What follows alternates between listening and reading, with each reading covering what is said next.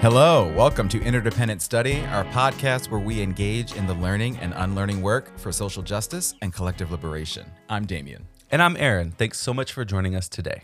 For those new to our podcast, Interdependent Study is meant to be a space and community for folks who believe in and want to do the work of social justice. Each week, we'll bring something new to the table and discuss our thoughts and feelings about it through the lenses of who we are and where we can go for a more just society. We want Interdependent Study to be a space where we're always learning with one another. And Aaron is up this week. What have you brought to the table today? Indeed, I am. All right. I am bringing an article called The Second Assassination of Martin Luther King Jr. It's written by Dr. Ibram X. Kendi, was published in The Atlantic back in October, relatively recent. Yeah. I think it makes this really bold and, to me, honest parallel between Dr. King's sort of physical assassination of his body and the continued mischaracterization of who he was. Yeah. I think it's important to name this pattern of behavior and the erasure of his work and the simplification of his work, right? The whitewashing, because the right is literally hijacking his whole body of work and boiling it down to one phrase within the "I have a dream" speech. Yep. That they claim was his, he was looking for color blindness, which if we look at the rest of his work, that's not correct. Right. So one of the things I want to pull, and they've been doing that for decades. Yeah. Right? Oh, Like, yeah. decades. Yep. Good point. And one of the quotes I want to pull from this is this. So Dr. Kendi writes, King's first assassins professed to hate him half a century ago. His second assassins professed to revere him. Death threats to King's legacy are now sold as love songs to his legacy. King is adored in death, literally. King is still hated in life. And I think that is such an important thought process. Yes. To consider about how King's message is being bastardized into something that is the opposite of what he stood for Right. in so many ways and what he organized against and worked against. And I think that this is a great article that unpacks a lot of that. Yeah. And so I'm looking forward to discussing it with you here today. Yeah, absolutely. I appreciate you bringing that quote, right, from the piece, because I think it really sort of names, right, like what is happening, what happened then and what is happening now. And so absolutely, I appreciate that. Yeah, this was a fantastic piece by our good friend, Dr. Kendi. I'm not surprised by it at all because he's just incredible. So Dr. Kendi, if you're listening, we're huge fans of yours. We'd love to have you on the show. He's listening. I Yeah. know he is. I know he is. I appreciated so much about this piece. I think most especially I loved the fact that he actually went to the site of Martin Luther King Jr.'s assassination and talked about and shared how that was such a profound experience for him. I think it really set the stage pretty wonderfully, I think, for him to sort of dive into this concept of the second assassination of Dr. King that, as you said, has been happening for years now and is still going. Like, it's happening in our present day, right? As he pointed out, this second assassination has really branched off, I think, and taken different forms in our recent history and even today, right? So, but I think I wanted to mention that because I was really moved by how he opened and closed this piece, particularly his vulnerability around what it meant to take the same steps at the same motel as Dr. King did in his final moments of his life. You know, I haven't personally been to the Lorraine Motel, but I would imagine that I would have similar feelings and reactions to that experience, you know? And I think in particular, he talked about having these feelings of grief during his visit to the motel. And over 2 years later, still having feelings of grief as he reflected on all that has happened in this country.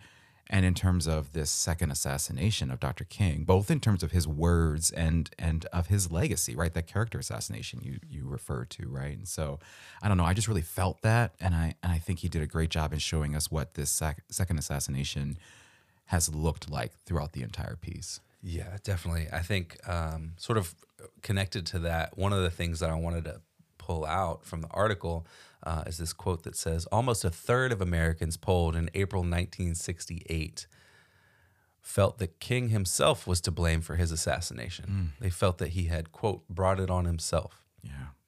And so I think that's why it's so important to recognize all of this pattern and talk about it and think about it, because it's so easy to buy into the narrative that he was this universally beloved figure. Right.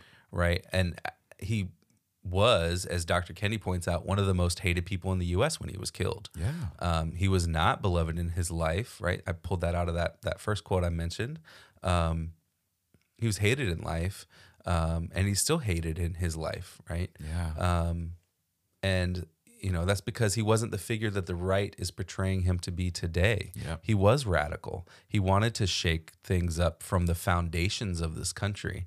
And so I think that this is so important for us to pay attention to sort of the patterns at play here and the narratives that people are trying to weave to make us believe stuff about him that's not true. Right. And using him as a figure for their own gain, right? Yeah. And sort of using him to sort of cleanse or wash their message and say like, look, no, he said this, so he would be on my side. And it's just disingenuous. It's gross. It's ridiculous. Yeah. So I think acknowledging and recognizing the patterns is the first step, at least for like on an individual basis, to be like, oh wait, no, this is nonsense. Like you are just full of crap. Yep. Yeah. Yeah, absolutely. And I appreciate that point of sort of acknowledging sort of who is doing this too, right? Because right, it's one thing to think about how sort of at the time of his death, sort of, pretty widely he wasn't liked, right? But to think about him now, and there are folks out here like us, right, who have a great deal of respect for him and the work that he was trying to do in the time in which he was trying to do it. And I think a lot of folks, when they are doing this kind of work sort of publicly, right, have enemies, right, and have folks who aren't happy with the work you're trying to do because you're trying to make this tremendous change to white supremacy, right? Mm-hmm. Yeah, you're trying to tackle and dismantle that, and so that's difficult stuff, right? So it's important to acknowledge like who is actually bastardizing his work, as you say, and these patterns. I appreciate that. I think sort of connected to that, right, is some of the stuff that Dr. Kendi writes about and his thoughts around the connections between Reagan and Trump. Yeah. And I guess sort of also specifically like Reagan Republicans and Trump Republicans in the context. What? Those are the same thing. They're the same thing. You're right. What? Yeah, you're right. There's parallels here that I think you're about to talk about, but yeah, I shouldn't have cut it. No. I think you're absolutely related. right. They are related. But in the context of this distortion, right, of Dr. King's words, and especially in terms of critical race theory. So in thinking about the Reagan era, Dr. Kendi reminded us of the fact that while we first recognized Martin Luther King Jr. Day as a federal holiday under Reagan, Reagan himself was actively working against the progress being made in the government to combat racial inequities.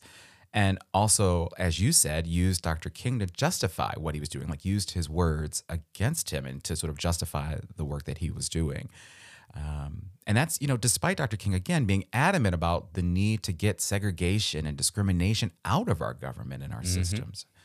And so there's that piece. And then, you fast forward to sort of today, right, more recent times, Dr. Kendi also quoted some of Trump's remarks where he referred to critical race theory as a Marxist doctrine that rejects the vision of Dr. King, which is ridiculous. And then don't even get me started on that 1776 commission, right, which, Dr. Kendi spent some time talking about, and we've certainly talked about it here on the show before, too. I just think... Just a little bit. Just a little bit. I think it all just goes to show that this attack or as he's put it, this assassination of Dr. King's work and legacy has been happening for decades, right? Yeah.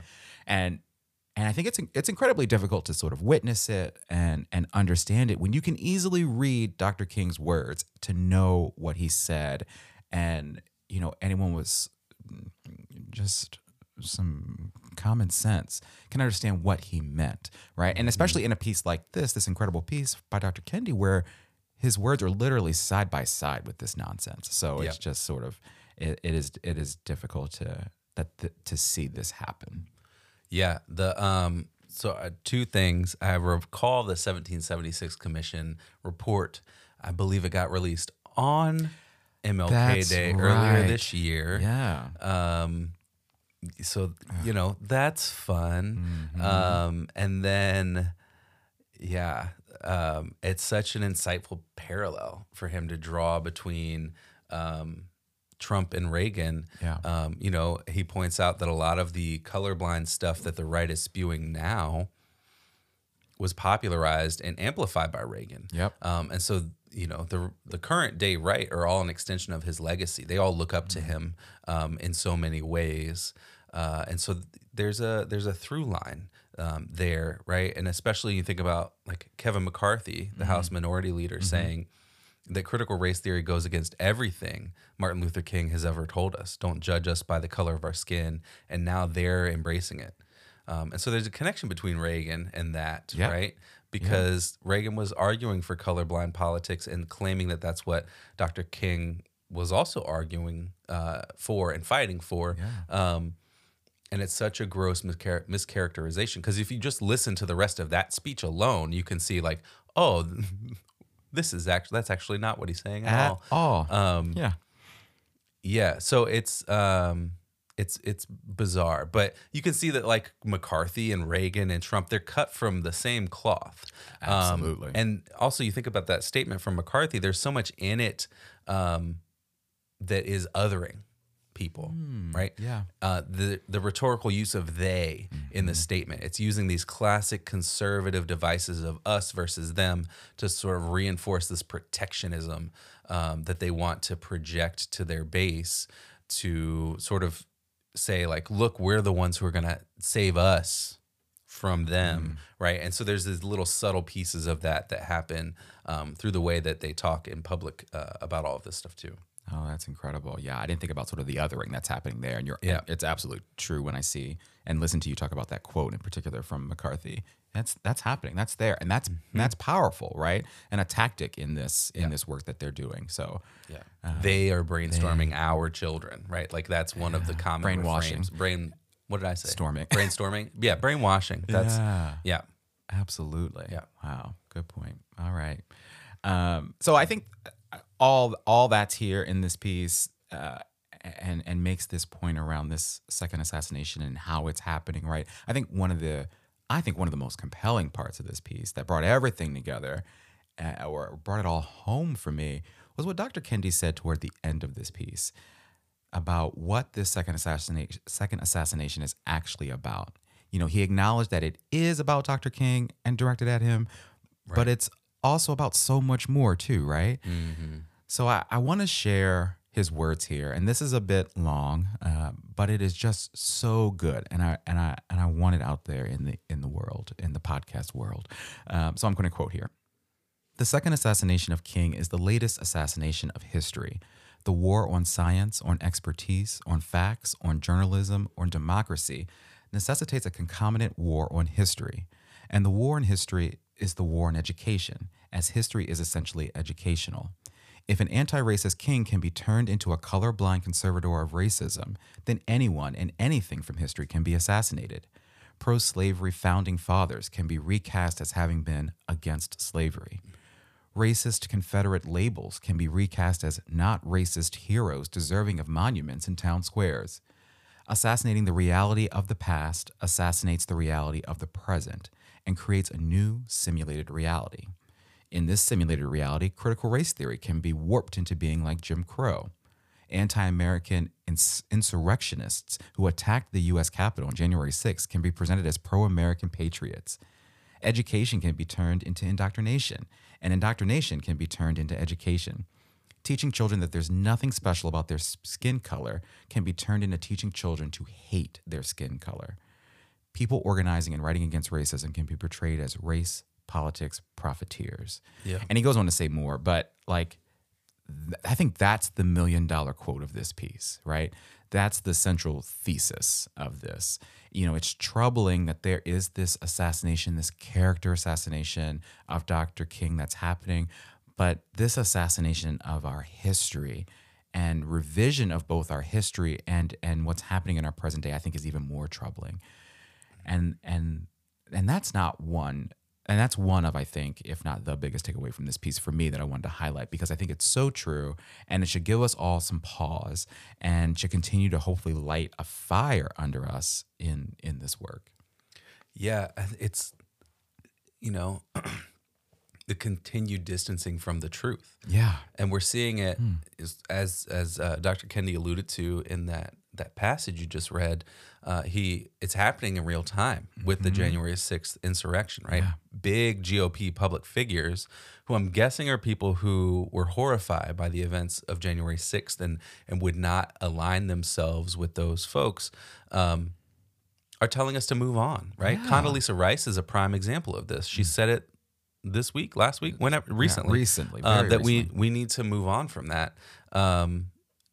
And it's disturbing, right? And they're shifting our attention away from the facts of the case, that people inside of the GOP, inside Congress, were connected to the organizers of these rallies of the insurrection in real ways. Yeah. And we're seeing more reports come out about this, like this past week in Rolling Stone. Yeah.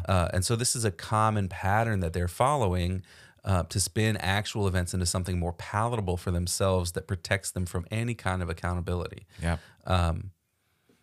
And you know, that's a parallel. It's the same for teaching kids the history of segregation or enslavement or the decades of racial terrorism through lynchings and through the Klan. Like, we're sanitizing the stories of the U.S. to make everyone feel a little bit more comfortable and less critical of what it is that we have done and what that means. Yeah. In this article, you know, Dr. Kendi writes, assassinating, as you said, assassinating the reality of the past assassinates the reality of the present and creates a new simulated reality. It's so good. Absolutely. Yeah. Like, we're hiding the family secrets that don't make us look good because they're horrendous things that are incongruent with the things that this country says that it stands for. Yeah.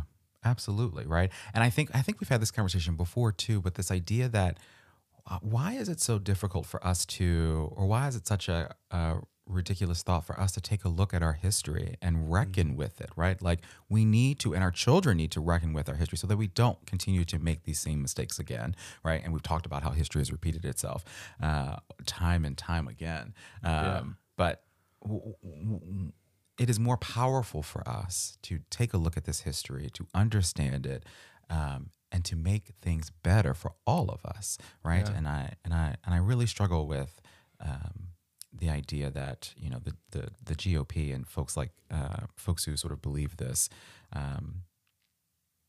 in what they're doing. Yeah. Yeah, right. Definitely. All right, let's talk a little bit about application. All right. I think my application here is the parallels between what Dr. Kendi is saying about how this conservative movement is warping narratives and what we need to do to counteract it. You know, one of the things I think I would have liked to have seen in the piece is some kind of suggestion for what we could do to counteract those things collectively, what we could do to challenge these patterns.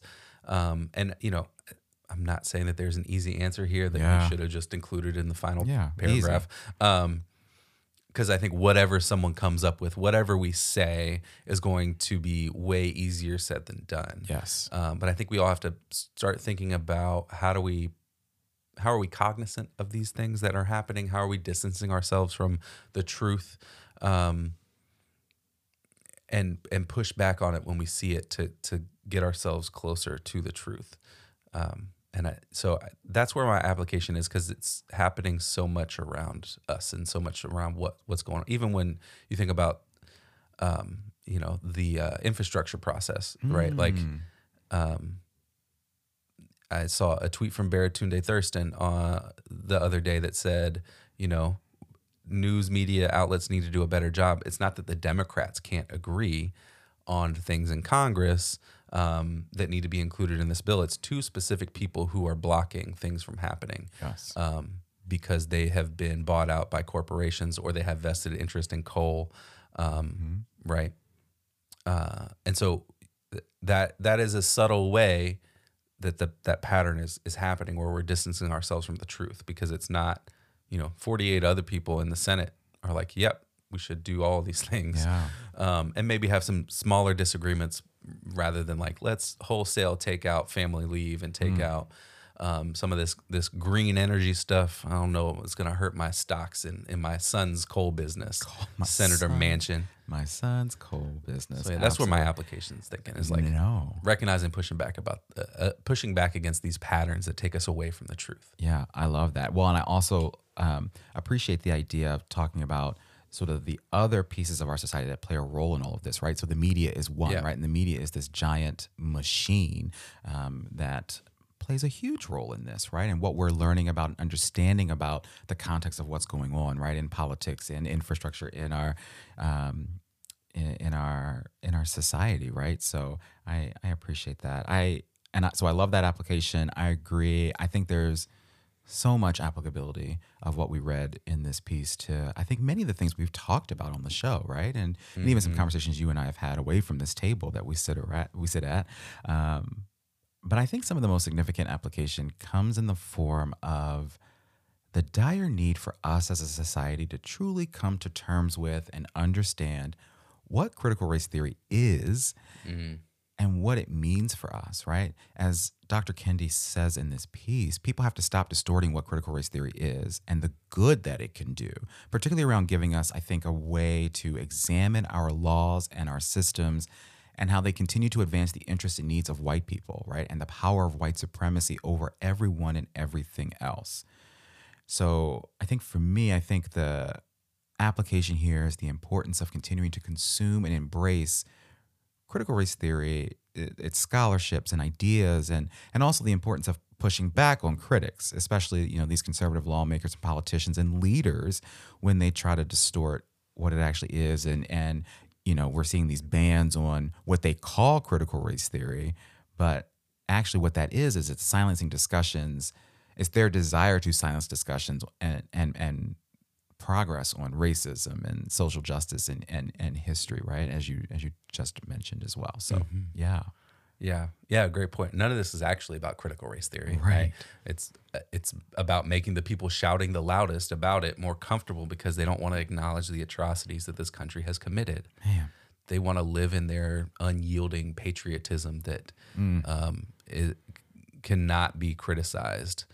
They do not have space to hold a critical thought that the country has done anything against its own stated values. Yeah, and that, as you said, I love that unyielding patriotism. That challenges that unyielding patriotism. They can't do it.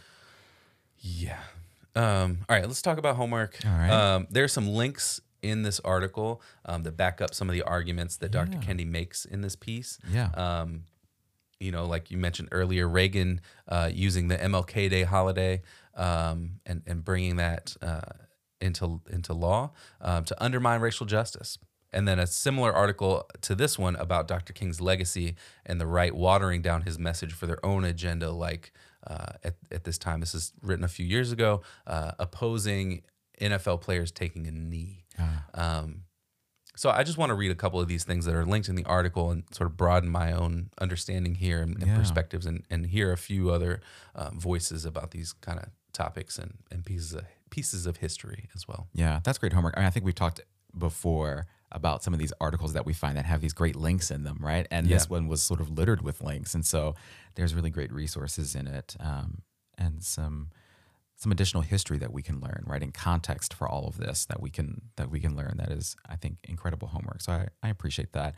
I struggled a little bit thinking about homework. I think what I came up with is interesting. I don't know if that's the right word. I think it's just not. It isn't necessarily truly connected to what we read in this piece. It's more about Dr. Kendi himself, right? I want to explore the Boston University's Center for Anti-Racist Research, where Dr. Kendi serves as the director. I just this morning briefly glanced at their website, and so I want to dig a little bit more into that and see what resources there are that could be helpful to me and to all of us, right? For one, I saw that they have what they call the Racial Data Lab, which is the nation's largest database of racial inequality data in the United States. So that sounds like an incredible resource, and so I want to check that out. And who knows, maybe something that the Center for Anti-Racist Research has done is some good content I can bring to the table in a future episode. Yeah, they seem to be doing some really incredible work around researching anti-racist policies and understanding the impact of racist policies Right. In the country too, right? So yeah, that sounds great. All right, Damien, you are up next time. What do you bring to the table in our next episode? I am. All right. So I'm bringing a documentary to the table for us for our next episode.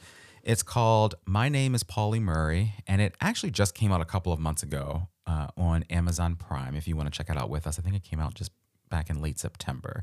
So it's still relatively new. But as the title suggests, it's all about the life and work and legacy of Pauli Murray, who was a non-binary Black lawyer, activist, priest, poet, and really truly a trailblazer who I think has been largely overlooked in the context of all that they've accomplished and all that they contributed to social justice and the law in our society. Like, they are credited with influencing some really incredible folks like Ruth Bader Ginsburg and Thurgood Marshall, just to name a couple. And I think actually I watched the trailer. RBG is featured in the film talking about Pauli Murray. And so I want us to watch this and learn a bit more about Pauli Murray, because this is definitely the first time I've heard the name Pauli Murray, and which I'm sure may be the case for a lot of folks. And so I think we should watch this and talk about this film and all that Pauli Murray has accomplished next week. It sounds like an amazing story that's been sort of hidden from history or hidden in history. Yeah. So I'm looking forward to learning more about that right here next week. Right. All right. Well, we want to thank you for joining us today and for listening to Interdependent Study. You know what I'm going to ask you to do here, but in case you forgot, please follow, leave a rating and review, share our podcast with the people in your life. Follow us on social media, sign up for our email list to get notified about any new things we have going on behind the scenes. Yes. Thank you so much for listening. And remember, it's not about us, but it is about us. We'll talk to you next week.